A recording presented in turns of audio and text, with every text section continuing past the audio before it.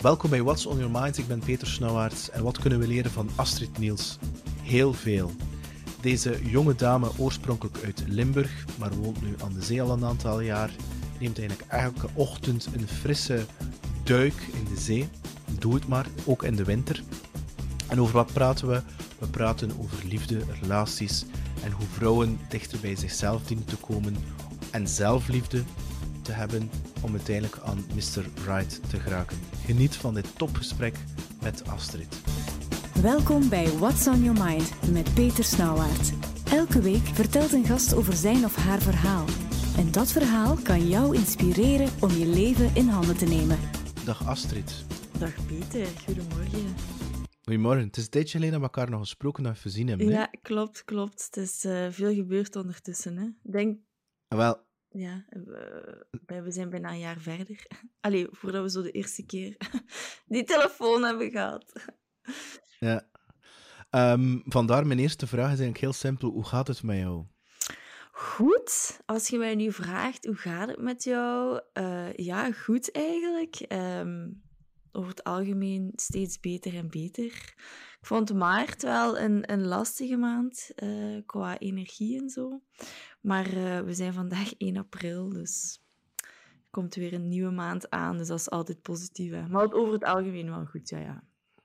En ligt er sneeuw in Knokken nu? Ja, ik ben deze morgen gaan zwemmen in de zee en dat was al sneeuwend. Het was aan het sneeuwen, ja. Is dat nog altijd iets dat je effectief elke dag doet? Zo de meer Iceman, Wim Hof method in de zee, elke ochtend gaan zwemmen? Ja, dus ik ben gestart in juni en ik heb dat heel de winter doorgedaan. En ja, dat heeft mij precies heel veel veranderd. Dat is echt... ja, dat is zo moeilijk om onder woorden te brengen. Dat doet iets zo. Ik denk dat dat de koude is, maar de zee is natuurlijk ook levend water. Hè. Dat is geen ijsbad, dat is niet iets gemaakt door de mens. Ja, je komt daaruit en je bent een andere mens. Bijvoorbeeld, ik heb echt niet altijd zin om daar naartoe te gaan. Hè. Maar ja, je komt daaruit en je hebt energie en levensvreugde en optimisme. En je denkt, yes, podcast met Peter Snauwaerts. Dus ja... Maar ik kan me dat goed moet voorstellen. Hè? Hoe laat ga je wekker af? Of zet je geen wekker? Nee. Ik zet wel een wekker om 5 uur. Maar eer dat ik vandaag uit mijn bed ben gesprongen, was het wel al 6:30. En ja, toen heb ik nog gemediteerd. Toen ik wou echt nog mediteren. En dan was het 7:30. En dan roefen mijn kleren aangedaan. Dan hup daar naartoe En dan ja, op het strand, er was zo een jeep en ik zwaaide zo keihard. En die man die keek zo, wie zit jij? En ja, dan in dat water en dan even wat liggen... Ja, weet je, de zee die is even direct als mij, hè, Peter. Ik kan dat wel appreciëren. Bam, golf, ja. Dat is een mooie, dat. De zee is even direct als ik. Ja.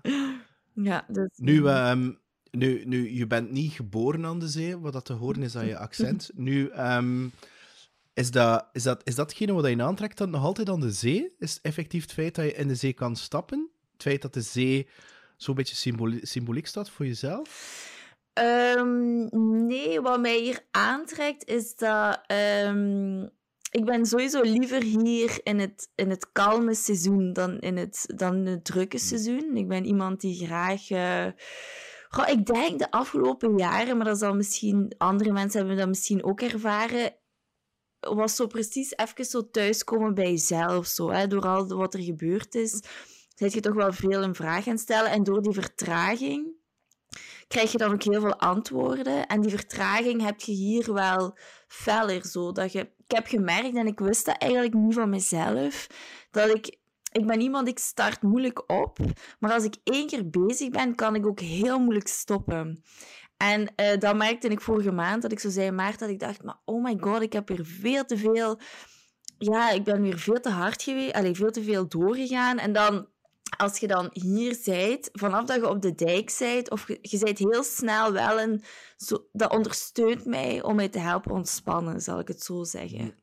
Terwijl in Londen, dat kon ik niet, bijvoorbeeld. Och, ik vind Londen fantastisch, tegelijkertijd is het veel prikkels. Hè. Ja, Allee, toen vond ik dat al moeilijk, maar of ik dat nu nog zou... Allee, nu gaat dat gewoon onmogelijk, denk ik nog. Ik zou nooit meer in een stad kunnen aarden. Toen moet denk ik altijd wel een meer of wat water bij mij hebben. Mijn coach heeft mij ook gezegd, ik had dat tegen haar verteld, en die zei, ja, als je je grenzen niet goed kent, dan door dat water, dat geeft een fysieke grens... Allee... Doordat je aan het zwemmen bent, voelt je je grenzen, voelt je je lichaam beter. En dat ook wel goed was. Daar had ik nog nooit aan gedacht, maar ja. Het had nu al van de eerste keer een heel interessante aangeraakt. Hoe heb je dat geleerd om je grenzen aan te geven, om nee te kunnen zeggen? Hoe heb ik dat geleerd? Ik denk door op een bepaald moment, je blijft maar incasseren en je laat het maar passeren en je laat het maar passeren. En op den duur... Als je dat zo vaak meemaakt, dan denk je, ja, maar nu is het echt wel genoeg. En dan merk je van, oké, dit is een grens. En dat is bijvoorbeeld een grens niveau 10. En dan begint je daarover te reflecteren en daarover na te denken. En dan zeg je, ja, oké, nu ga ik nog een grens lager. En je wordt steeds strikter en strikter en strikter, vind ik persoonlijk. Dat is niet zo makkelijk, want ja, soms... Ja, dan... Als je al die nuances zo goed aanvoelt... Dan op den duur is dat soms moeilijk om je te mengen met de mensen, want je voelt zo de hele tijd, ach, hier doet hij dit weer of hier doet hij dat weer. Ja. Ja.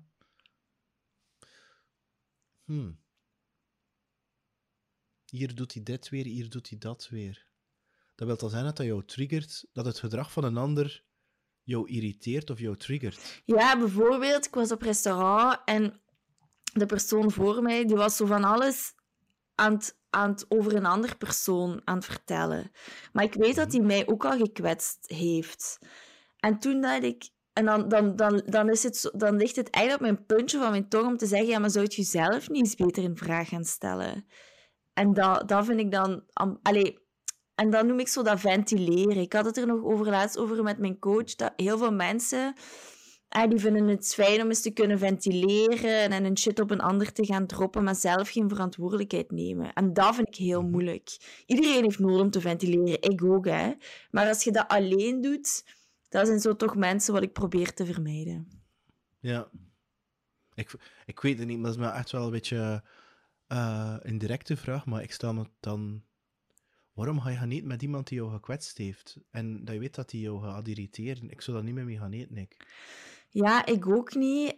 Maar soms staan ze te dicht bij u. Dan kun je niet... Dan is het te moeilijk om te zeggen van... Of op dit moment nog te moeilijk om te zeggen van... Oké, maar dit is echt niet tolereerbaar. Ja. Nu ga ik terugkeren naar februari, maart. Als ik jouw Instagram bekijk, of vanaf januari en jouw website... Ik weet niet wat je gegeten hebt, maar dat is echt... de ene post na de andere post, een volledig online programma ontwikkeld, webinars. Ja, wat is er gebeurd, Astrid? Ja, jij kent mijn verhaal natuurlijk wel een beetje, maar ik ga dat misschien heel kort, voor degenen die mij niet kennen, toelichten. Dus ik ben eigenlijk... Astrid, sorry, Astrid. Kan je je micro nog ietsje stiller zetten, alsjeblieft? Want je bent aan het oversturen en het is wel een beetje aan de bovenste knop. Ja. Is dat zo beter? Ja, super. Okay, super. Dus ik ben al 5 jaar coach. Ik ben dat begonnen in Londen. Dat heb ik daar een jaar gedaan. En dan ben ik teruggekomen naar België. En dan heb ik dat hier... Ja, dat was 2016. We zijn nu 2022. En dan ben ik hier eigenlijk ook in grote bedrijven heb ik zowel gecoacht, zoals Danone, Fluxus, Infrabel, als zowel starters en scale-ups. Maar daar was altijd zo'n rode draad doorheen mijn coaching. Terwijl die mensen eigenlijk in een professioneel traject stapten of waren, ging dat heel vaak, nu dat is wel zo met coaching, ging dat heel vaak over relationele problemen. Maar zowel mannen als vrouwen zeiden van ja, met mijn partner gaat het moeilijk of ik ben alleen en wat doe ik daaraan? Of niet wat doe ik daaraan, maar dat had zo'n impact op hun dat eerst moest verwerkt worden vooraleer ze met andere topics verder konden gaan. Ik heb daar zelf ook heel veel last mee gehad. En ik voelde van, die corporate wereld, dat is niet mijn wereld. Maar ik vond dat altijd ja, dat wordt zo sexy gemaakt in de media, de corporate wereld, en hustelen en ja, resultaten behalen en erbij horen. Het was vooral dat erbij horen, zo. Oké. En ja, ik heb daar altijd naar gestreefd om daar dan bij te horen, maar eigenlijk was daar gewoon miserabel in. Dat werkte. Ik werk niet goed in een grote matrixstructuur. En, maar dan, dus die projecten, dus wacht. Dus ik was dan 5 jaar coach en ik was daar vooral in onderaanneming en dat ging altijd goed. Dus in onderaanneming was er nooit een probleem. Mensen plaatsten mijn bedrijven goed. Maar als ik mijn project ging voorstellen aan een ander, kreeg ik heel vaak, bijna eigenlijk altijd, de deksel op mijn neus. Maar ik voelde wel zo van, goh, dit is het toch niet helemaal, Astrid. Je moet meer die richting uitgaan. Maar ik durfde dat zo niet meer goed. Omdat ik had dat zo al een paar keer geprobeerd en ik durfde niet meer goed, omdat daarvoor mijn eigen projecten moeilijk van start waren geraakt. En ook, ja, liefde is iets, dat heeft mijzelf heel veel moeite gekost, heel veel pijn gedaan. En ik had zo niet de behoefte om daarmee naar buiten te komen. Dus ik heb dat zo, ja, ik voelde wel zoiets, maar ik heb dat altijd zo naar beneden gedrukt en onderdrukt. Maar ik moet wel zeggen dat de mensen daar maar bleven naar vragen. Dat de mensen bleven... Ja, dus ik kreeg zo precies van het universum toch zo kleine nutjes. Ja, maar dit is het, doe maar door. En dan heb ik besloten... Heel straf kwam er dan een klant op mijn pad. En ik vertelde dat zo. En zij zei van... ja, oké, we moeten dan 1 sessie doen over mijn job. Maar al de rest wil ik over dat relationele. En ik was zo wat verbaasd eigenlijk. En eigenlijk hebben we het nooit over haar job gehad. En alleen over dat relationele. En ik voelde bij mezelf, als ik daarover bezig ben, ben ik veel rustiger. Dan ben ik veel kalmer, veel gegronder. En dus heb ik in januari gezegd, oké, dan gaan we dan gooi ik gewoon alles omver. Alles om. En dan heb ik besloten eigenlijk om over de liefde, alleen nog maar over de liefde te spreken. En ja, hoe fijn is dat? Ik mag de rest van mijn leven alleen nog maar over liefde spreken. Maar blijkbaar is het spreekt wel enorm aan. Hè? Als ik de reacties zie en de tussen haakjes transformaties dat je intussen al gedaan hebt met mensen, is dat specifiek naar vrouwen? Waarbij dat ze dan, of is het naar mannen en vrouwen? Ja, dus ik heb het initieel gericht op vrouwen, omdat eigenlijk, wat er is gebeurd, ik heb heel veel bijgeleerd over mijzelf, maar ook over de vrouw. En ik ben zelf een vrouw. Maar daar is ook wel vraag van mannen. Dus ik heb al een paar intakes gewoon eens eigenlijk naar mannen gaan luisteren. Ja, van ja, hoe zit het bij jullie? Want er is blijkbaar ook wel vraag. En ik ben nu aan het nadenken of aan het brainstormen hoe ik dat eventueel kan meepakken. Maar 2022 zal wel alleen voor vrouwen zijn, voorlopig. Ja. Nu, je zegt zelf, ik heb heel veel lessen geleerd over vrouw zijn in de liefde. Wat zijn zo die lessen wat zijn zo die eye-openers voor jou geweest? Voor mij de grootste eye-opener geweest is eigenlijk dat uw gevoel eigenlijk uw sterkste... een van uw gevoel, dat is uw ultrakracht als vrouw, zeg maar. Zo ervaar ik het. En voor te voelen moet je eigenlijk vertragen. En je kunt eigenlijk in een rat race... Ja, kun je niet vertragen. Dus daar zie ik het ook heel vaak misgaan dan eigenlijk. Ja.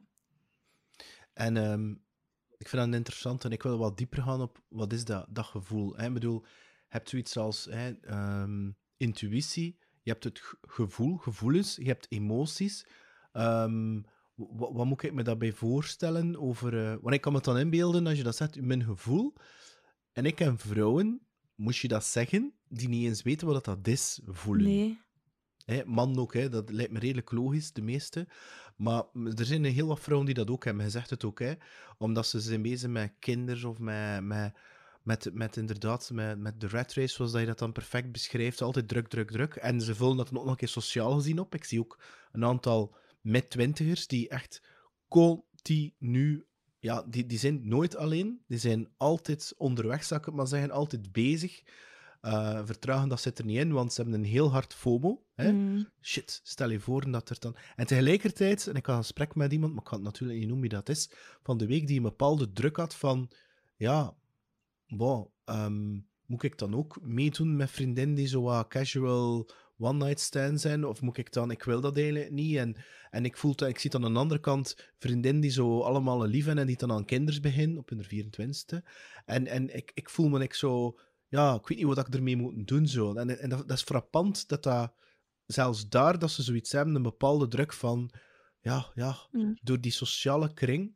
Dus dat gevoel, hoe kan eigenlijk een vrouw die in die rat race zit, hoe kan zij dat herkennen, wat dat haar gevoel is? Want je kunt ook een gevoel krijgen, ik heb hoesting en chips, ik wil naar Netflix kijken. Dat is geen gevoel, hè. Hoe heb je dat geleerd? Ja, hoe heb ik dat geleerd? Eerst en al moet je wel weten dat daar vertraging hoort daarbij. Ik geloof niet dat je, als je echt altijd in die rat race blijft, dat gaat lukken. Ik weet niet hoe het moet. En ik zie ook zelfs waar het dan moeilijk is, als je dan vertraagt. Dus wat moeilijk is die schakeling maken. Dus dat hoor ik veel vrouwen zeggen. Dus bijvoorbeeld, die zijn een hele dag gaan werken en dan thuiskomen. Ja, je zit nog in die motor, hè. Dus je moet daar heel bewust mee omgaan. Dus hoe leert je dat? Ja, natuurlijk, dat is een soort van... Stel dat jij alleen nog maar... Stel dat dit een ronde bol is, hè, en dat in het middenste dat je echt heel goed voelt wat er aan de hand is. Ja, als jij nu op dit niveau zit, in laag 10, hè, bol 10, moet je eerst al die andere lagen gaan afpellen. En wat ik ook heb geleerd, is dat vaak zit daar trauma onder. Dus wat bedoel ik daarmee? Trauma kan zijn, je bent gepest geweest op school. Of trauma kan zijn, ik heb een ouder verloren. Of trauma kan zijn, dat kan van alles zijn eigenlijk. Daar zijn verschillende gradaties van trauma, die ken ik nu niet van buiten. Maar daar zit er vaak iets onder dat je zegt, ik wil niet gaan voelen, want als ik ga voelen, dan komt er dat allemaal naar boven. En dat gebeurt allemaal onbewust. Maar zo pak ik de coaches eigenlijk mee. Want eigenlijk, dus mijn tagline is... Vind en behoud Mr. Right of de juiste partner. Maar wat dat de vrouwen niet weten, is dat ze eigenlijk zichzelf vinden in dat proces. En vanaf dat je jezelf vindt in dat proces, vindt de juiste partner jou. Want als vrouw hoef je die niet te gaan zoeken, eigenlijk. Ja. Ik vind het interessant wat hij dat zegt. Want dat roept heel veel... Vraag mij maar op. Is er een tijdstip waarbij dat je jezelf vindt? Bestaat dat punt waarbij dat je jezelf vindt? Zo op één keer zo... ik heb mezelf gevonden. En de volgende dag staat Ryan Gosling aan mijn deur. Ik denk dat je altijd verder kunt blijven groeien. En ik denk dat je op ieder moment in je leven mensen aantrekt die op hetzelfde niveau vibreren, of die eigenlijk net dan in een relatie, want dat gaat over polariteiten. Als jij hier een gat hebt, ze zeggen dat mensen die commitment, die zich niet goed kunnen committen, commitmentangst, die gaan dan net mensen aantrekken die dat wel net heel fel hebben. Dus ik denk dat je op elk moment mensen aantrekt waar dat je op, die ook bepaalde triggers ervaren. En dan moet jij dat doorleven of doorgroeien. En soms groeit je samen je hele leven. Of soms zeg je van het is een paar jaar en dan komt er iemand anders eigenlijk. Ja. Ja, ik zie dat ook volledig zo, wat hij dat omschrijft. Maar dat betekent eigenlijk ook letterlijk dat je spreekt over Mr. Right, dat het eigenlijk Mr. Right Now is, hè? Ja, dat het Mr. Right Now is, dat klopt. Maar ik weet toch niet of ik dat helemaal zo dat kan loslaten, dat er veel verschillende Mr. Right zijn. Ik geloof wel dat er nog steeds ene is, eigenlijk. Maar ik geloof ook dat mensen Allee, als ik gewoon een screenshot maak van de mensen in mijn omgeving die in een relatie zitten, volgens mij zitten er 7 op de 10 gewoon niet in de juiste relatie, maar die blijven bij elkaar uit gemakkelijkheid, voor kinderen. En ik denk dat die in eerste instantie niet goed hebben gekozen. Dat denk ik al 1. Waarschijnlijk ook omdat de vrouw niet goed kan voelen. En dan, ja, als je niet tot op je kern kunt voelen, maak je misschien wel de foute keuze. Dat is 1. En ik heb vorige week nog iets super frappant gehoord. Blijkbaar, als vrouwen de pil nemen, verstoort dat het geur, iets met geur. En blijkbaar kiezen vrouwen op geur af. En vanaf dat je de pil dan niet neemt, of je stopt met de pil te nemen, dan denk je, wie is die man naast mij? Dus dat zijn allemaal dingen, als je dat... ik vind dat echt hallucinant gewoon. Ja, de pil, met alle respect. Ik snap wel waarom dat uitgevonden is en al van die toestanden. Maar ik ken echt heel veel vrouwen die er heel veel last mee hebben. En dat eigenlijk heel de boel verstoord is, bij wijze van spreken. Hè. Dus dat is ook erin. Ik ben geknipt, hè. Ik bedoel, maar ja, ik snap wat je zegt. Tegelijkertijd, ik geloof niet in dat concept van er is ene persoon. Wat ik wel in geloof is dat elke relatie dat je ervan leert. Moet dat gaan zeggen? Ik denk dat je, als je een beslissing neemt om met een bepaalde partner in zee te gaan, om een keer spreekwoordelijk het mooi te zeggen, dat op dat moment de juiste beslissing is. En achteraf blijkt dat de fouten is. Maar achteraf blijkt dat je dat dan heel veel van geleerd hebt, omdat die persoon op dat moment speelt de zaken, omdat je die persoon, kan ik zeggen, nodig hebt om tot jezelf te kunnen komen, om eigenlijk tot die inzichten te kunnen komen. En ja, dat betekent dat je inderdaad dat door verschillende relaties hebt. En dat is voor de klassieke maatschappij een beetje moeilijk, omdat ze natuurlijk... ik ben nu Jules sprookjes aan het lezen van Roodkapje, en elk sprookje eindigt met... Ze leefden lang en gelukkig. Mm-hmm. En dus dat wordt dat ingestampt, hè. Dus dat Disney... ding, terwijl als ik kijk naar de natuur, ik weet niet, ik vind dat... Ik zie dat zo niet. Ik zie dat eerder dat elke relatie iets leert. En ik weet dat heel veel mensen zo chockerend vinden. En dat je dan inderdaad... Ja, want elke relatie stopt sowieso. Mm-hmm. Door bijvoorbeeld, als er iemand sterft, dan is het gedaan met de relatie. Ja. Dus, plus ook, het kan ook zijn dat die andere persoon op een keer beslist om met een ander in zee te gaan, of in de duik begint, en dit en dat. En je geluk hangt daar ook een stuk van af. En dat je natuurlijk, dat zit me op een ander ding, als je natuurlijk je geluk op dat externe legt, dat is een leven vol suffering, noem ik dat dan. Hè. En als je dat wil doen, fijn, hè. Ik heb het zelf 40 jaar gedaan. Maar voor mij werkt dat niet. En dus... Maar ik snap wel wat je zegt, hè. Dat je zegt van dat er inderdaad 7 op 10 mensen in een verkeerde relatie zitten, maar ik denk dat op een bepaald moment, het is hun pad, en op een bepaald moment oftewel breekt het, en leren ze de les, en ik denk dat iedereen eventually de les moet leren. Dat denk ik. Het universum zorgt ervoor dat je op een bepaald moment op je knieën gaat, en is het niet door de relatie te verbreken, dan word je wel ziek of iets anders. Maar ik heb zo wat dat ik ervaar, is dat als je... Maar ja, dus ik geloof, als je unconditionally voor elkaar kiest, dat je echt veel dieper in de liefde kunt zakken en kunt groeien. Dat is mijn overtuiging. Maar waar dat ik nog mee zit, is van wat als die ander...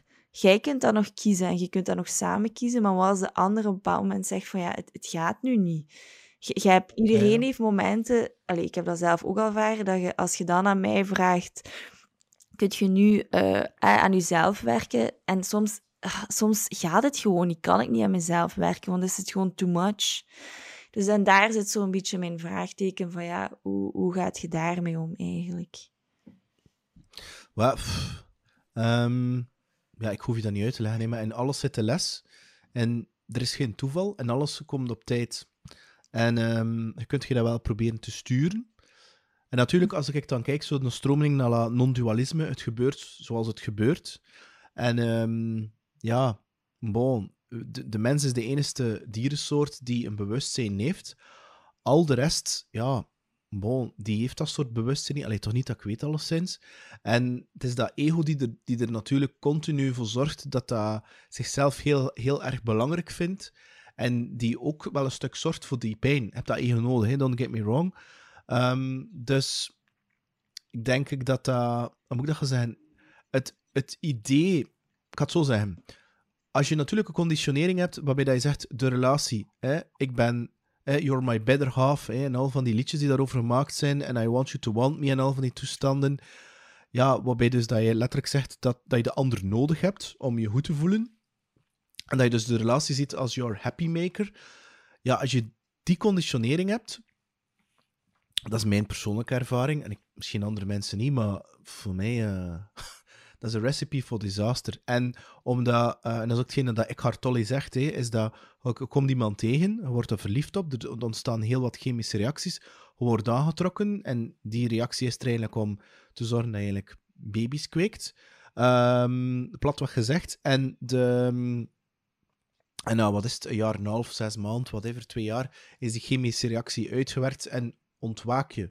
En dus de dingen die je toen in het begin aantrokken en schattig vond, zoals de chaos bijvoorbeeld, of het wat slordig zijn, worden dan op één keer binnen 2 jaar de dingen dat je enorm over irriteert. En ik denk, als je de relatie eerder ziet als een soort middel om te groeien, om te zeggen van, oké, en continu zeggen, dat triggert me hier.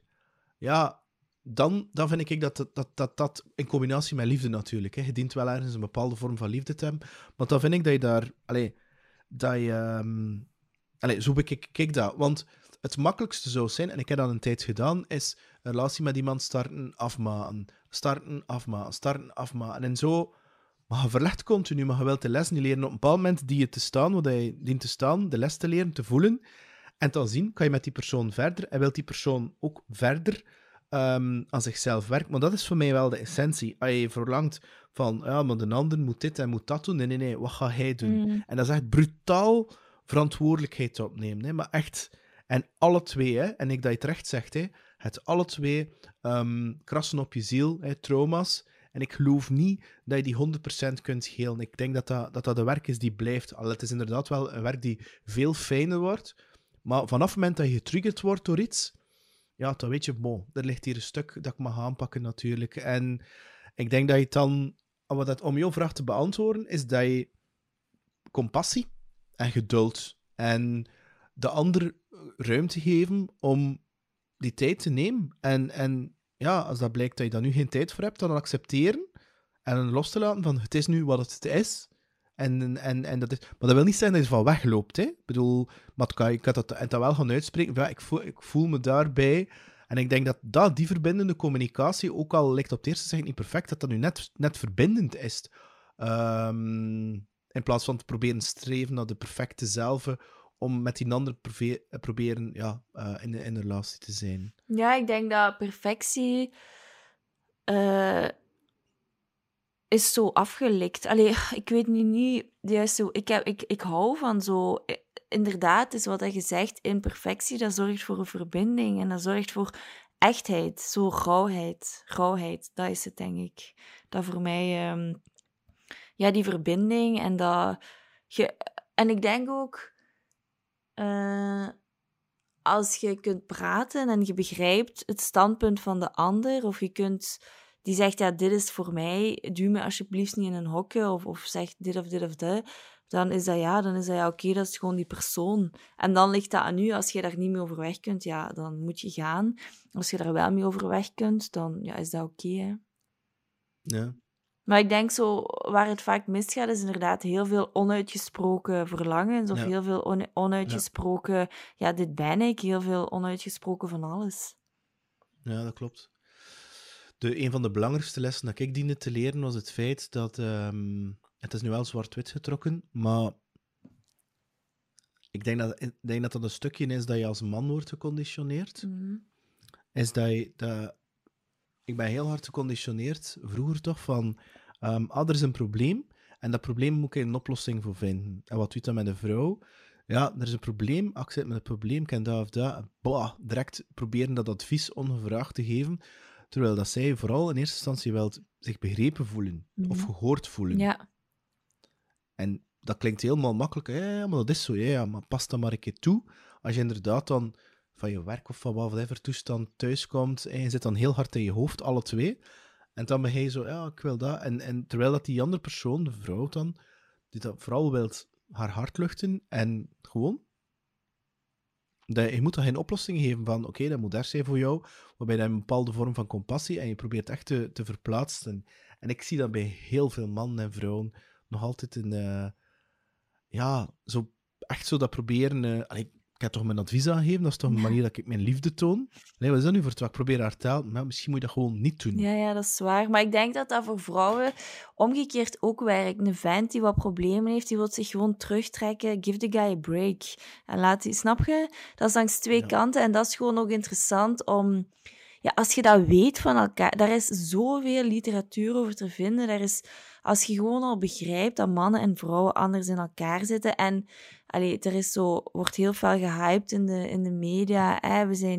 We zijn gelijk en dit en dat. Maar we zijn niet gelijk. We zijn gelijkwaardig. Maar we hebben allemaal andere noden en behoeften. En dat is een perfect voorbeeld. Een vrouw, als die stressvol is... En je ziet dat als die begint te ventileren en die kan praten, maakt die heel veel oxytocine aan.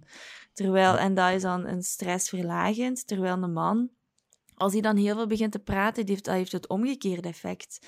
Dus dat is eigenlijk fantastisch dat we dat weten vandaag de dag. En dat we daar eigenlijk gebruik van kunnen maken en zo een relatie smoother laten lopen. Ik vind dat gewoon heerlijk. Alles ligt er eigenlijk om fijne relaties te hebben. Dus ja. Ik kan een vraag stellen die compleet van langs de andere kant komt, Astrid. Mm-hmm. Hoe jong ben je nu? 33. 33. Toen dat ik... nee, ik had anders... kan het was zwart-witter trekken. Mm. Ik denk 100 jaar geleden was er in een dorp... Is het West-Vlaanderen of Limburg? Ja, je kwam iemand tegen op café, bij wijze van spreken. Je vond elkaar fysiek aantrekkelijk. En je begon de relatie. Ik bedoel, er was niet veel keuze. Er was wel veel keuze misschien, maar ik bedoel, de pool was veel minder. En als ik bijvoorbeeld vergelijk toen dat in mijn studententijd... Ja, gsm's, dat was nog niet... standaard. Er was geen social media, er was wat mail en al, er was geen Tinder en al van die toestanden. Terwijl nu, je zet je een Tinder op 100 kilometer radius en je zit in Nederland, zit in Brussel, het is te zien van waar je woont natuurlijk, maar kom. En en je komt met mensen van allerlei standen, zou ik het maar noemen, hè? Zelfs verschillende landen in contact. En ik vind dat wel, hoe moet ik gaan zeggen, datzelfde met dingen hebben. Ik bedoel, ik vind ook dat je te veel dingen kunt hebben en dat je peace of mind wegneemt. En die cluttering, ik vind dat een fantastisch ding. Minimalisme. Maar ik denk dat dat ook is met potentiële partners, waarbij dat je... Het kan niet zijn dat je keuzestress krijgt. Het is alsof dat je naar een action gaat en dat je zo veel keuze hebt en dat je op een bepaald moment niet meer weet. Ja. Speelt dat ook niet mee vandaag de dag? Dat doet mij denken aan mijn internaatsdirecteur. Die had het er toen al over kinderen, dat die ook bijvoorbeeld heel veel keuzestress hebben en dat inderdaad ook een impact heeft op het opgroeien. En ik heb ooit eens een coachie horen vertellen. Ja, zegt ze, maar ik word altijd zo verleid langs alle kanten. Dus dat heeft want zij was in een relatie. En dan vroeg ze, hoe gaat je met die verleiding om? En ik denk dat dat een beetje ook wel is, waar kiest jij voor? Kiest jij om je te laten gaan door je lusten? Of kiest jij echt om daarboven te staan en te zeggen, ja nee, ik kies voor diepgang en ik kies daarvoor. En ik geloof dat je heel je leven gaat verleid worden. Je wordt verleid in eten langs alle kanten. Je wordt verleid ook daarin. En ik denk dat voor mij een beetje flirten hier en daar is met iemand anders, dat moet kunnen. Maar dat is mijn grens, maar daar stopt het ook. Maar dan bijvoorbeeld hoorde ik ook iemand zeggen dat was een koppel en hij vond dat heel fijn om naar een parenclub te gaan. En zij heeft even meegegaan, maar zij zei, ik kan dat niet meer nu, voor mij. En dan is de relatie ook ten einde gekomen. Dus ja, waar liggen de grenzen van de mensen? Ja, ik denk dat dat heel individueel is natuurlijk. Maar Ja. je hebt nu net getriggerd met iets, omdat je zo zei, kies je voor liefde of kies je voor lust. Is dat... en de podcast moet wel nog uitkomen. Ik heb als gasten, we hebben elkaar leren kennen via de Tim Tom podcast. En Laurentien heb ik ook leren kennen via Laurentien van Landenhem. En zij vertelde letterlijk dat ze een kerel had tegengekomen in Amsterdam, die ze wel yummy vond. En ze zei tegen zichzelf, vanavond gaan we naar bed. Dat gebeurt gewoon. En dat is ook effectief gebeurd. En dan, ze is dan verhuisd naar Spanje. Ze is dan een keer nog teruggekeerd naar Amsterdam. En ze stond op een keer in diezelfde café, in die bar. En op een keer, wie kwam er binnen? Dien P. En ze was intussen al bezig met persoonlijke groei en al van die toestand. Maar toch, hupla, was het weer van dat. En haar coach zei tegen haar, van kijk, als je kan kiezen tussen liefde of lust, kies voor liefde. Hoe kijk je daar eigenlijk naartoe? Want die vrouw zegt zelf letterlijk van... de coachie van, ja, ik word continu verleid. Ik heb dat gevoel totaal niet, eerlijk gezegd. Maar ik vind dat ik makkelijk praten heb, omdat ik genoten heb. En ik heb die behoefte niet meer. Omdat ik weet wat dat is. En dat het, wat moet ik gaan zeggen? En ik vind persoonlijk de fantasie veel interessanter dan de realiteit. Want de realiteit... Man. Nu zou ik al denken, ach man, moet ik dat dan tijd voor maken? En nee, echt waar. En al dat gedoe en dat gebabbel, nee. Maar dat is ook omdat, je wordt ouder en dus die dopamines, dat neemt ook af. En ik heb dat laten vragen aan een hersenonderzoeker. En dat blijkt dus zo te zijn. Maar hoe kijk jij dan naartoe, naar heel dat liefdelust? Als er dus iemand komt, zo... Ja, had dat die vrouw, die inderdaad in iets, zou ik maar zeggen, die iets, ik kan het nu heel proper zijn, die sneller in vuur en vlam staan. Hè? En die dan inderdaad wel een toffe P tegenkomen, maar dan op een keer is er dan 5 minuten later, onder andere door dat Tinder-ding zijn, komen ze dan ook iemand anders tegen en ze voelen op een keer warm worden. Hoe kijk je daar naartoe? Ja, ik denk dat... Ik ben sowieso al een hele moeilijke... voor mensen dichtbij te laten komen. Dus laat staan, seks hebben is gewoon... Dat moet je eigen al eerst heel goed hebben bewezen. Nu... Wat? Is dat zo? Je kunt toch ook seks hebben zonder effectief dicht iemand te laten komen? Ik heb dat al ervaren. Ja, ik heb ook vriendinnen die dat kunnen, maar ik kan dat niet. Ik kan dat niet. Ik weet niet hoe dat moet. Ik heb dat ooit getest en dat is voor mij geen optie. De volgende dag ben ik je bent super intiem geweest met die persoon. Je hebt je echt... Want ik weet ook niet... Ik heb een vriendin en die zei tegen mij... Ja, nee, seks is gewoon... Dat is gewoon... Ik kan dat mij volledig afsluiten. Maar ik ben zo niet. Ik laat weinig mensen toe, maar als ik iemand toelaat, ben ik wel volledig open. Dus ik ben mij daarvan bewust.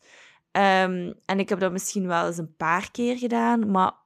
toch echt... En de allerlaatste keer dat ik dat gedaan heb, was misschien 2 jaar geleden of zo. En ik herinner mij toen nog, op dat moment was dat wel leuk, ja, maar ik wist toen ook al, als je het morgen gaat, ga je verschrikkelijk voelen. En ik geloof, hoe meer zelfrespect je hebt, hoe minder dat je dat doet. Ja, ik geloof dat ook. Als ik dan vriendinnen tegenkom die wat jonger zijn en die vragen aan mij, ja, wat raad je mij aan als man? Want ik wil het perspectief van de man weten. Wat raad je mij aan om te doen? En dan zeg ik altijd... En ik heb het zelf ook, toen ik jonger was, ook niet toegepast. Maar ik zou het nu wel toepassen. Ik zou zeggen, wacht. Ik heb dat trouwens een van jouw coaches geleerd van... noem ze, ik ben haar naam vergeten, die Amerikaanse. Wacht 3 maanden met seks. Ja. Als je iemand... Wacht er 3 maanden mee. Ja. En gaat eerst daarvoor en zorgt dat eerst... Als je, en dat klopt, hè. Als je niet in 3 maanden kan babbelen, je amuseren, lachen en dan... En als je dat... Maar voor de rest schiet er niks meer over, hè. Want de seks, they will fade it away anyway, hè. Maar dan blijft dat wel nog over. En als je te snel... Een man denkt anders. Eén keer als hij het gehad heeft... Want de catch is... De hunt is beter dan de catch. Ja. En dat is zo. Hij mag 3 maanden... Peter, zeg je zot geworden? Je moet dat niet doen, hè. Maar ik zei, je vraagt mijn advies. Maar dan zal het Wacht gewoon 3 supergoed maanden. zijn. Dan is dat veel beter ook. Ja. Dus we kunnen terugkeren naar liefde en lust als er iemand zo bij jou komt. Ik heb je onderbroken. Wat antwoordde je dat dan op? Ja, bij mij is de eerste oefening dat ze meekrijgen en de allermoeilijkste, maar we beginnen daar onmiddellijk mee, is echt, hoe voelt jij je? Dus ze moeten in hun lichaam, en ik zeg dat met van alles. Bijvoorbeeld, al is dat een gast en die gaan voor de eerste keer uit eten, zeg maar. Maar hij laat dat zo aan het ongewisse. Zo. Ja, oké, we zullen zaterdagavond gaan eten. Ja, dat is totaal niet duidelijk. Je moet als vrouw je klaarmaken, zorgen dat je er zo goed uitziet. Je wil een planning hebben. En dan vraag ik er, ja, hoe voelt jij je nu dat jij niet weet waaraan of waaraf? En dan vraag ik ook dezelfde vraag eigenlijk, van ja, hoe voelt jij je als jij... En dan op het begin zeggen ze, ja, dat maakt eigenlijk allemaal niet zoveel, dat maakt niet. Ze gaan daar zo wat over. Maar als je dan echt doorvraagt, en ik laat ze dan ook niet passeren, en ik ga met directe vragen, die mogen dan aanwezig zijn, dan merk je dat hun wel iets doet. Maar dat toegeven aan zichzelf. Want als je dat dan gaat toegeven aan jezelf, dan moet je ook een verantwoordelijkheid nemen en dan moet je daarin groeien. Dus ja, dat is dan die confrontatie. En dan laat ik aan hun de keuze. Je kunt niks forceren. Sommige mensen, als die willen zeggen, ja, ik wil dat nu... Bijvoorbeeld, er was iemand die had een relatie van... volgens mij waren die 8 of 9 jaar samen, die waren verloofd. En uiteindelijk heeft hij dat toch afgehaakt. Ja, toen is zij helemaal gaan rollenbollen voor 7, 8 maanden met Jan en Alleman. Waarschijnlijk ze had haar vrijheid terug. Ze was al samen met die gast van haar 18e. Nee, dat was trouwens langer. Die waren 12 jaar of zo. En die had alleen maar die gast eigenlijk gekend. Dus toen is die dan gaan experimenteren met iedereen. Maar dan komt de clash pas echt daarna. En dan komt de pijn. Dus ja, dan gaan we daar eigenlijk mee verder. Ik geloof dat liefde veel sterker is en ik geloof dat lust, dat hier zit. En ik geloof dat liefde in het midden zit. En dan heb je nog depressief zijn, dat zit hier. En ik geloof dat je geluk hier echt zit. Bijvoorbeeld, ik vergelijk dat een beetje met een Tony Robbins. En die pakt die mee en ja. Maar dat is niet het echte geluk. Geluk is iets heel zen eigenlijk. Een heel rustig, intens gevoel van binnen. En ik geloof dat je die lusten, dat gevoel het overneemt op het moment dat je zegt, ik ga mij laten leiden door mijn lusten. Dat is iemand, denk ik, die gegrond is en die zegt, ja, het was wel tof, zo'n beetje vleerfuiten, maar het is goed voor nu. Ja, ik ben volledig eens met je. Alleen moest ik dat vertellen tegen mijn 21-jarige zelf. Ik denk niet dat ik het zou geloven, omdat ik heb het moeten dan scha en schande moeten ervaren. Mm-hmm. Dus ik heb die lusten meegemaakt om te leren dat het dat niet is. Ja. Ook al is dat fantastisch, maar hoe raar dat ook klinkt, ik denk dat dat... hoe moet ik dat nu gaan verwoorden? Dat je door in die lusten te stappen, dat je, als dat zonder verbinding is, maar echt een verbinding met jezelf en zonder voelen, dat het ultieme middel is om zo ver mogelijk van jezelf te geraken en dan voel je je leeg en et cetera. En dan word je zelfs, in mijn geval, zelfs depressief. Ja. Allee, dus terwijl, als ik dan bijvoorbeeld denk aan gisteravond, ik was alleen met Jules en we zijn samen frietjes gaan eten en oké, die zijn me wel verschrikkelijk slecht bevallen, maar kom. Maar gewoon dat moment van samen en te kunnen praten over van alles en nog wat, en dat moment kunnen beleven, ja, dat is zo... En hij pakt me dan zo vast, hij legt zo zijn handje op mijn bil en al, en dat is zo... ik ben dan zo gelukkig, omdat dat zo klein is, en dat zijn zo die kleine dingen, maar echt zo bewust dat tijd voor maken, en hem echt... Wat wil hij nu zeggen? Is dat hij bedoelt? Ja. En hij zegt dan zo op een keer zo, voor een mannetje van bijna 5, zegt hij zo... Ja, papa, ik moet eigenlijk niet luisteren naar de ander, nee. Ik moet eigenlijk enkel maar naar mezelf luisteren, nee. En ik denk zo... van wat komt dat hier zo? En ik denk, waar heeft hij dan nu in godsnaam gehaald? En ja... Maar met alle respect, dat weegt niet op. Dat moment, die gelukservaringen, je mag me al de lust tegen Hans de Weer, met alle respect, dat is gewoon, tussen haakjes, een mindfuck. En dat is het voeden van het ego, die lusten. Ja. En ik heb niet gezegd dat verkeerd is en dat je dat niet mag doen. Dat heb ik niet gezegd. Maar ik denk wel dat je dat bewust dient mee om te gaan. En als je dat te ver gaat, dat je, ik zeg dat je te ver komt van jezelf. En you will pay the price anyway. Want uiteindelijk gaat het altijd over verbinding. Echt schaamteloos. Ja, je durven je trauma's herkennen en in verbinding gaan en eigenlijk naakt staan. Maar ik bedoel dat niet naakt in een lustvorm. Nee. Ik bedoel dat gewoon... Ja, en het begint met de... Eigenlijk, ik zeg altijd, je relaties, dat is gewoon een spiegel van jezelf. En dus eigenlijk, dat weerspiegelt waardoor je dieper in de verbinding kunt gaan met jezelf en dan met de ander. En zo is dat gewoon een feedback loop. Dus ja, inderdaad, het gaat inderdaad altijd over een verbinding. En wat ik u net hoorde zeggen in dat moment met Jules, maar zo is dat eigenlijk ook tussen man en vrouw. Allee, wat bedoel ik daarmee? Die opbouw. Je babbelt met elkaar, je maakt connectie met elkaar, de vrouw maakt een emotionele connectie. En dan, na die opbouw, is dan de seks eigenlijk. Dus als je dat puur animalistisch gaat doen, en dat is heel leeg. Ja, dat is. En, hoe moet je gaan zeggen? Het draait niet om de seks, hoe raar dat ook klinkt, hoe fantastisch dat ook is. Het gaat over die verbinding. Ja. En als je dat doorhebt, en je voegt er wel lust en passie aan toe, is dat fantastisch. Maar maar ik vind wel zelf, ik heb het moeten ervaren om die les te kunnen leren. Ja, ik geloof denk dat. Niet... omdat ik anders met dat Disney-verhaal zou blijven zitten. Ja, En het klopt wat je zegt. Hè.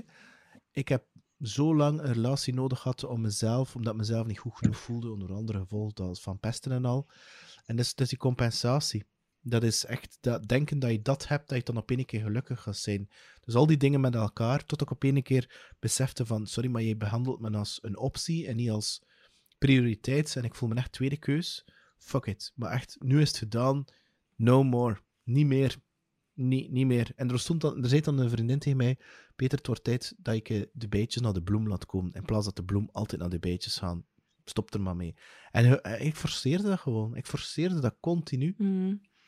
Ja, ik denk dat hoe dat jij dat hebt ervaren via de seks, heb ik dat ook moeten ervaren gewoon door een relationele verbinding. Ik dacht ook door die Disney, als ik bij een partner ga hebben, ga ik wel gelukkig zijn.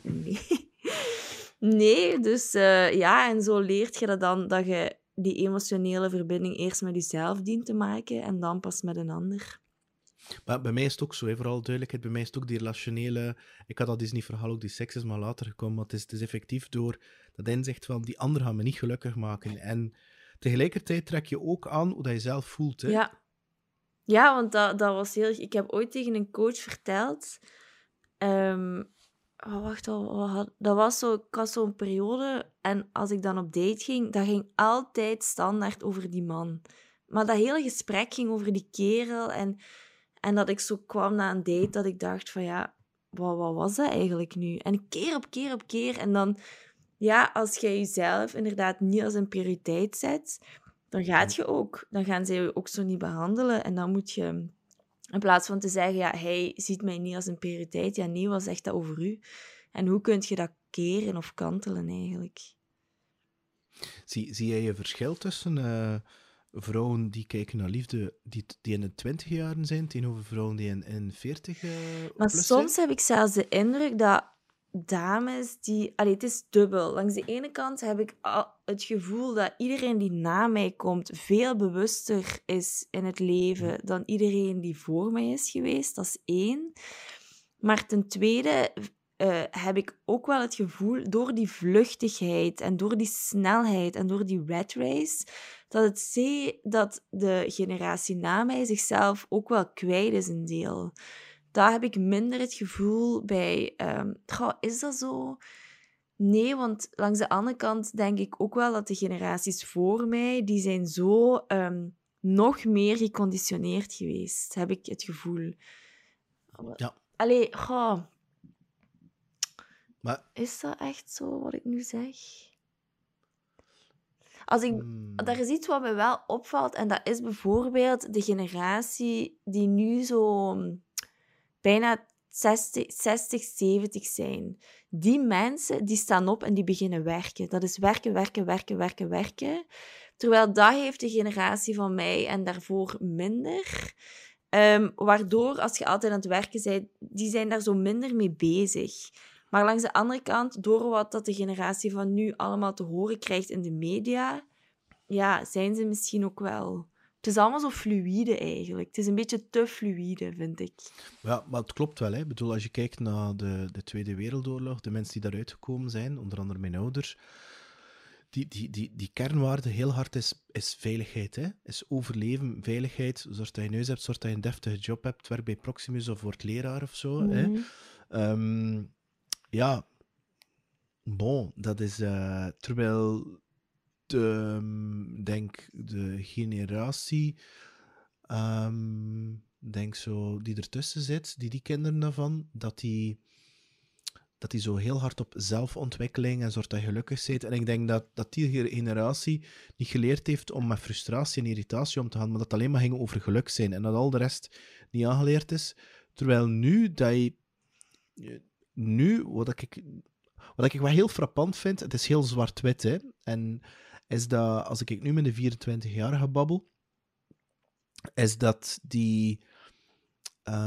dat Amerikaanse uit die films wel heel hard overgecijpeld is. Wat ik daarmee wil zeggen, toen ik 18 was, en again, ik trek het te zwart-wit, is dat zo, je komt iemand tegen, je duikt ermee in bed, dat was zo, bij ons was dat eerder gekust, en meestal dat kussen was eigenlijk al het begin van de relatie eigenlijk, en dan na x aantal tijd, en het was zelfs redelijk veel tijd, dan werd je fysiek met elkaar.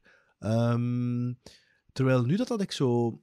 Ja, het is dat ik in die Amerikaanse films dat zo gaan daten en zijn direct seks. En in die films zie je dat ook continu. Hè. Dat wordt zo heel makkelijk over gedaan. Ik kijk naar Sex in the City bijvoorbeeld. Ja, dat is dat... bon. Dat is dat de normaalste zaak. En ik vind wel dat je ziet dat dat wel een impact heeft. Dat mensen er anders naartoe kijken. En wat ik ook zie, is dat heel het Instagram, social media gebeuren, met al die mannen/vrouwen die hun afgetrainde Tomorrowland bodies en toestanden erop zetten, dat wel een enorme impact heeft op zeker vrouwen. Echt waar. Vanaf het moment dat er maar iets of wat te veel poep is, dan is het direct van,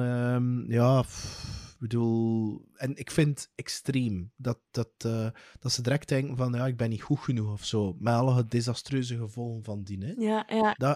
Dat merk ik wel. Ja, ik denk ook dat dat inderdaad een tijdperk is, dat dat niet simpel is om daarin op te groeien als teenager of als twintiger. Want vanaf dat je daar zo afstand van neemt, een beetje, dan realiseert je van, maar dat is zo fake. Dat is zo... dat is echt... want ik heb ook zo gezegd, ik doe dan ook zo Instagram, maar ja, wij maken dan fotoshoots en dan doen we daar fotoshoots rond, maar dat is het. Want ik heb ook zo vriendinnen die altijd als we willen weggaan, gaan een foto nemen. En dan zit je zo niet in het moment. En dan mist je gewoon zoveel. Ik vind dat echt, als ik ga wandelen of ik ga zwemmen, ik heb nooit mijn gsm bij. Dat is zo, Ja, en ik snap dat inderdaad. En dan, je hebt meisjes die dat volledig, ik weet niet hoe dat ze het doen. Ja. Het is, ja. En wat is dan eigenlijk jouw, ik kan niet zeggen ambitie, maar droom? Heb je daar zoiets van, als ik weet niet, ik neem de assumptie aan dat jij super gelukkig wordt van iemand die zo stilletjes aan vertraagt, transformeert, en die dan op een keer wel met de juiste mannen in contact komt en die zich openstelt, ziet ook dat die man zich openstelt en dat ik vermoed dat jouw drijfveer is. Dat je dat super gelukkig maakt? Ja, maar dat is wel gevaarlijk. Omdat dat is inderdaad, ik word er heel gelukkig van. Hè, maar ik probeer wel altijd gewoon mijn geluk bij mezelf te halen. En dat is een oefening die dat ik elke dag opnieuw moet doen. En daar moet je voor kiezen, heel bewust voor kiezen. Maar inderdaad, als iemand... je ziet eigenlijk de vrouwen zichzelf... Want we hebben nu de eerste module gedaan. Dat was Connecteer met een man zijn hart. En de tweede module lanceren we eind april. En dat gaat eigenlijk over... het noemt vrouwelijke verleidingskracht. Maar dat gaat eigenlijk over zelfliefde. Want hoe meer liefde je voor jezelf hebt, hoe liever de man je ook kan zien eigenlijk. Dus dat gaat daar dan over. En ik merkte ook tijdens zo'n proces dat vrouwen zichzelf enorm hard tegenkomen. En dan is het natuurlijk de juice of de oefening om bepaalde gedragingen van een man niet meer te tolereren. En dat heeft niks met die man te maken, hè. Maar dat heeft eigenlijk gewoon te maken dat jij jezelf op de eerste plaats zet en dat jij jezelf graag ziet met respect voor de man toe, maar wel van, ja, dit zijn mijn grenzen en verder dan dit ga ik niet. En dan... Wat voor gedragingen zijn er zo dat de man zo bijvoorbeeld, dat was een dame die vertelde... Die kan heel moeilijk in slaap vallen naast iemand. En zij was dan 's nachts beginnen rondwandelen. En die man die zegt zo tegen haar... Oh, je bent echt een psycho. Ja, dat is zoiets kwetsbaar al op zich. En als die man dan echt zegt... Ja, je bent een psycho. Dat is gewoon omdat hij niet weet hoe dat hij daarmee moet omgaan. Maar dat heeft niks met haar te maken. Dus ik denk wel dat je zo... Als iemand dat zegt tegen u... Dat je beter zegt van... Oei, misschien is het toch niet de juiste partner voor mij. En dan verder kijken. Of slaapt dat gewoon apart, hè? Ja. Wat is dat nu voor het wel? Ja. En dan? Dat doe ik ook, hoor. Als ik echt moe en ik wil slapen... Ik slaap apart, hoor. Ja. Ik ken er echt geen... Dat bij mij moet je daar niet meer mee afkomen, met die toestand over wat dat slapen betreft. Gewoon, en dat klinkt misschien heel raar, is dat... je zegt het zelf, hè, elke persoon heeft een bepaalde trilling en brengt een soort energie mee. Mm-hmm. Maar het neemt ook energie mee van een andere persoon die die dag heeft gezien. En soms heb ik gewoon behoefte om alleen te zijn en ik wil dan niks van energie in mijn opslurpen. Maar ik wil dan gewoon geen gsm's, niks. Gewoon alleen slapen voor die energie, voor te kunnen los te schudden van mij. Dan is eigenlijk alles van een andere persoon te veel voor mij. Dat is zo. En dat is eigenlijk... Als dat is allemaal bespreekbaar zou gaan... Of bijvoorbeeld een ander voorbeeld is ook van... dus dat was dan iemand... en die had nog een politieke functie voordat hij met dat meisje ging afspreken. En die zei dan tegen haar van... ik zal zien als het mij nog lukt om af te komen. Dus zij zet zich eigenlijk dan in een wachtpositie. Ja, dat zijn allemaal dingen... Eigenlijk voelt dat niet goed, hè. Maar ik heb dat ook al meegemaakt met vrouwen, hoor. Dat is onacceptabel. Dat is echt... Sorry, maar bij mij moet dat zelfs niet meer mee afkomen. Als dat nu man of vrouw is, ik zal wel zien dat ik afkom. Ik wel zien als ik nog tijd heb voor jou. Als het nog past. Ik leef gewoon... En ik denk dat dat de belangrijkste reden is. Zit niet te wachten op die partner. Leef gewoon je leven en die zal wel langskomen en die zal wat tijd maken voor jou. En als zij of jij geen tijd maakt, fuck them. Ja, maar... Next, please. Ja, maar daar zijn nog heel veel vrouwen die daar nog niet zijn. Nee. En dan, doordat zij dan in die mannelijke kracht zitten, dan zeggen ze, ja, zal ik de reservatie maken? Zal ik zorgen dat al... En dan gaan ze... Dat triggert hun en dan gaan die zelfs nog extra ageren om maar dat de man niet zou weggaan. Ja. Jammer. Don't do it. Omdat dat ook niet... Moet je dat gaan zeggen? Dat is dan weer een beetje dat klassieke stereotype. Maar ik denk dat je de man ook een beetje de man dient laten te zijn. Die man, die houdt wel van... de man, denk ik, nooit zal de sterkste emotionele spreker-voeler zijn. Ik denk dat de meeste toch niet. Hè? Maar wat ze wel goed kunnen, is mannelijk zijn. En voor mij mannelijk zijn, onder mannelijk versta ik wel actie ondernemen en daadkracht. En dus dat we letterlijk zijn, wij gaan morgenavond gaan eten om 8 uur in dat restaurant. Ik pik je op om 7:30. En dan gaan we er samen naartoe. Is dat goed voor jou? Ja, dat is goed. Nee, ik wil dat te voet nou wandelen. Oké, dat is goed, ja. Dan wandelen we helemaal te voet. Dan zien we elkaar dat 7:55, bijvoorbeeld. En voor de man is dat die...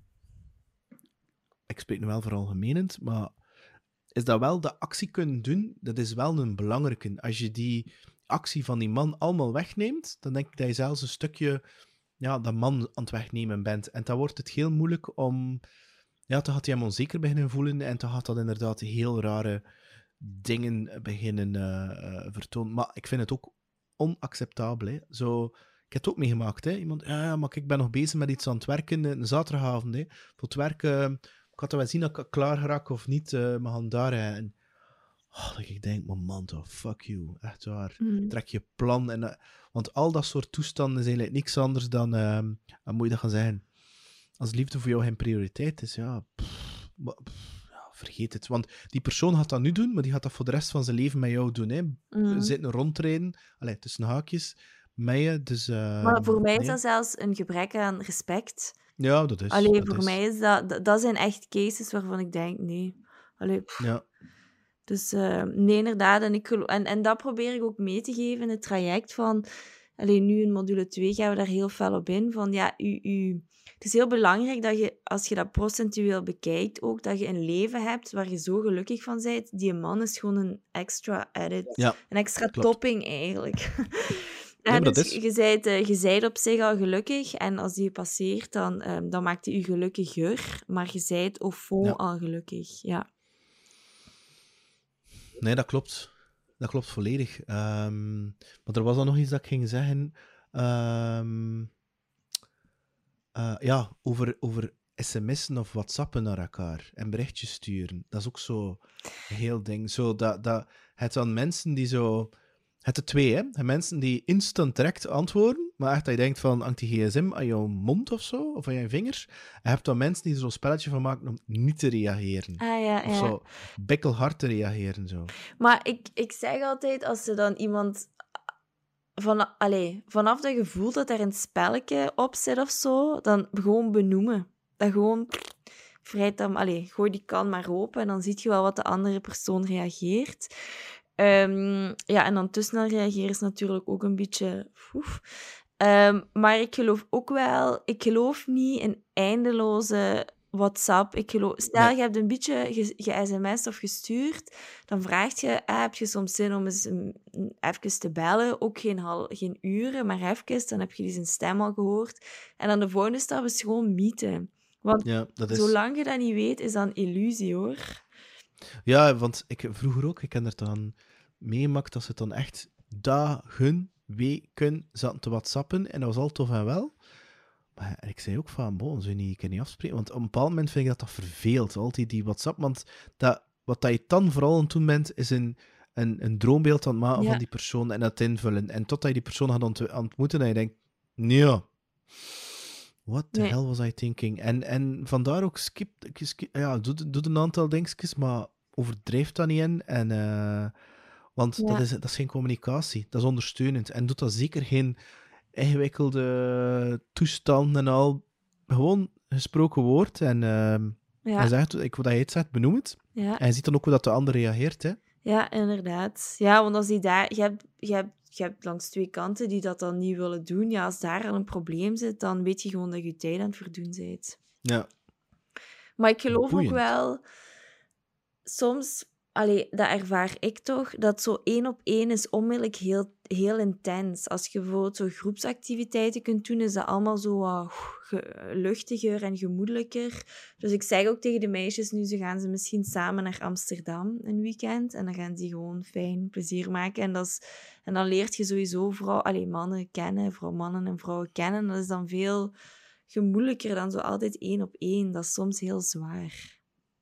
Maar je hebt het woord gezegd, hè. Ik denk dat het altijd de bedoeling is dat je het luchtig houdt en dat je daar geen doelstelling op plant voor jezelf van hier moet ik nu vanavond ontdekken of dat de Prince Charming is of vanavond moet er hier het een en het ander gebeuren. Nee. Eigenlijk is het gewoon van... We zien wel. Wat je zelf zei, hè. Het is de topping van alle twee. Hè. Maak er het beste van, have fun en zet er gewoon geen doel op, laat het lopen omdat het loopt, in plaats van, ik moet hier vanavond wel weten hoe dat hier zit, want ik moet wel binnen 2 jaar een kind hebben, en een neus hebben, en een hond hebben, dus ik moet dan nu wel maken dat dat vanavond in orde is, en dan kunnen we binnen een maand nog een keer afspreken, dan kunnen we binnen 2 maanden gaan samenwonen. Forget it. Ja. Ja, Zo nee. werkt het niet. Nee, zo werkt het inderdaad niet. Dus verwachtingen op iemand leggen is gewoon... Het enige wat je kunt doen is zeggen, ja, dit is wat dat ik wil, hier voel ik mij goed bij. En dat zo communiceren. En als die ander zegt, ja, nee, dan weet je het. En dat is oké. Langs beide kanten. Wat is eigenlijk jouw grootste crazy droom nog, Astrid? Los van dit alles? Is dat nog een wilde grote droom? Wat mijn... Ja, ik wou altijd... Ik wou eigenlijk nooit gaan werken. Ik wou gewoon mama zijn. Dat was eigenlijk mijn grootste droom. Zo 4, 5 kinderen. Nu een grote droom. Ja, dat was ze eigenlijk. Dus ik wou gewoon een gezin hebben met een partner en veel kinderen. Maar ik denk, bij mij zit er natuurlijk ook wel veel achter, omdat ik dacht dat dat dan mijn geluk ging. Terwijl als ik het nu uitspreek, denk ik, ja, maar dat is dezelfde reflectie dat je maakt als je naar die relatie, dat je geluk ging zijn. Dat is nog niet zozeer het geval. Ja, mijn grote droom. Ja, ik heb op mijn 21ste beslist om elke dag gelukkig op te staan. En dat is wel... Misschien als ik nu, en dat klinkt heel cliché, maar zo wat meer ontspanning en meer balans. Ik ben echt bezeten door mijn job en ik vind dat enorm fijn. Maar ik kan daar ook te ver in gaan. Zo meer zoals genieten van het leven, zo. Genieten van die aardse dingen. Dat doe ik misschien te weinig. Ja, dat denk ik dat mijn leven zo meer in balans zou brengen. Ja. Ja, gezien de leeftijd, want ik herken me dat heel hard in, gezien de leeftijd is dat heel normaal, maar dat vlakt af gaat je aan merken. Omdat je, denk ik, op een bepaald moment ga je het ook allemaal een keer gezien hebben. Stel je nu voor, en ik wens je dat ook fantastisch toe natuurlijk, dat je nu zo super succesvol dat wordt. Al de vrouwen in België transformeert in Nederland, Amerika. En de go-to person is Astrid Niels, de nieuwe Esther Perel. Dan nog, denk ik op een bepaald moment dat je zoiets hebt van, ja, oké, ik heb dat nu ook gezien, ik weet niet wat dat is. En ga je inderdaad niet aan, ook door gewoon ouder te worden en dat die stofwisseling ook een beetje verandert, ga je inderdaad ook merken dat je automatisch vertraagt. Maar het gaat nog altijd in golven gaan, hè? Want hetgeen wat hij zegt, ik heb dat ook. Hè. Als ik ga, dan ga ik 400%. En dan denk ik van, misschien zou ik nu wel een keer moeten ontspannen. En ja, dus ik denk dat dat wel komt. Ik heb nog één laatste vraag voor je. Want ik heb het gevoel dat ik wel nog uren zou kunnen doorgaan. Wat zou je zeggen? Je was bezig op je 21ste. Zei je tegen jezelf van, ik ga elke dag kiezen om een gelukkige dag te hebben. Is dat advies dat je jezelf zou geven op basis van hetgene dat je nu weet? Terugkerende naar... Moest ik je tegenkomen ergens in Limburg of in Londen? Nee, City? ik zou zeggen... ik zou als advies geven... luister naar je eigen stem. Dus luister naar wat dat voor u bestemd is. Probeer niet... En dat is een valkuil nog altijd. Dit is dat ik moet doen, of dit is wat dat ik wil doen. En dat is eigenlijk helemaal niet wat bij je past. Doe wat in lijn ligt met jezelf. En dan komt de rest vanzelf. Of dit is wat anderen verwachten dat je doet, of wat je goed in bent. Ja, inderdaad. Dus echt zoveel mogelijk naar jezelf luisteren. Ja. En gisteren hoorde ik nog, wie dat ik nu volg tegenwoordig, is die Richard de Let. Die gaat zo over oersterk. Ja. En die zei gisteren, wees de vreemde eend. Ja. En dat is ook echt. Wees het specialeke, wees het speciale. Want iedereen die standaard is waarschijnlijk ongelukkig en zit aan antidepressiva. Ja. Fantastische kerel, die zegt dat ook letterlijk. Hè? Ja. Als je gelukkig leven wilt hebben, begin met één gelukkige dag. Ja. En probeert elke dag te kiezen voor dingen te doen dat je nu enkel een goede dag hebt. En dat is niet meer dan dat. Niet leven, nee, één dag. Ja. Ja, fantastische kerel. Ja, ik vind als je die hoort spreken, je voelt of je ervaart bijna die zijn liefde voor niet alleen voor zichzelf, maar voor de ander bijna. Je voelt echt zo hoe fel dat hij daarmee in zit. Ja, maar dat heeft ook een enorm traject gedaan. Dat is een dokter die ik Ik denk dat die niet goed kon praten of zo Stotteren, zelfs. ja, En, klopt. Ja. Ja. Dus die heeft een heel... Maar ja, je doktersjas aan de kast hangen, omdat je denkt, dit klopt niet. Ja. Want zijn eed verbroken dan. Ja. Amai, wat een kerel. Ja, het zou wel zijn. Astrid, ik wil jou enorm bedanken. Het heeft een tijdje geduurd tegen dat het gelukt is, maar het is uiteindelijk gelukt. Ja. En het is deel 1, ik voel het. Ja. En ik wens jou veel liefde, veel plezier en succes toe. En alle vrouwen die struggelen met zichzelf en op zoek zijn naar Mr. Right, echt waar. One address, Astrid Niels. Oké, dankjewel Peter. Peter hier. Dankjewel voor het luisteren naar opnieuw een boeiende aflevering van What's on Your Mind van een boeiende gast. Laat me vooral weten wat je ervan vindt en subscribe via earsgrow.com. Dankjewel. Bye.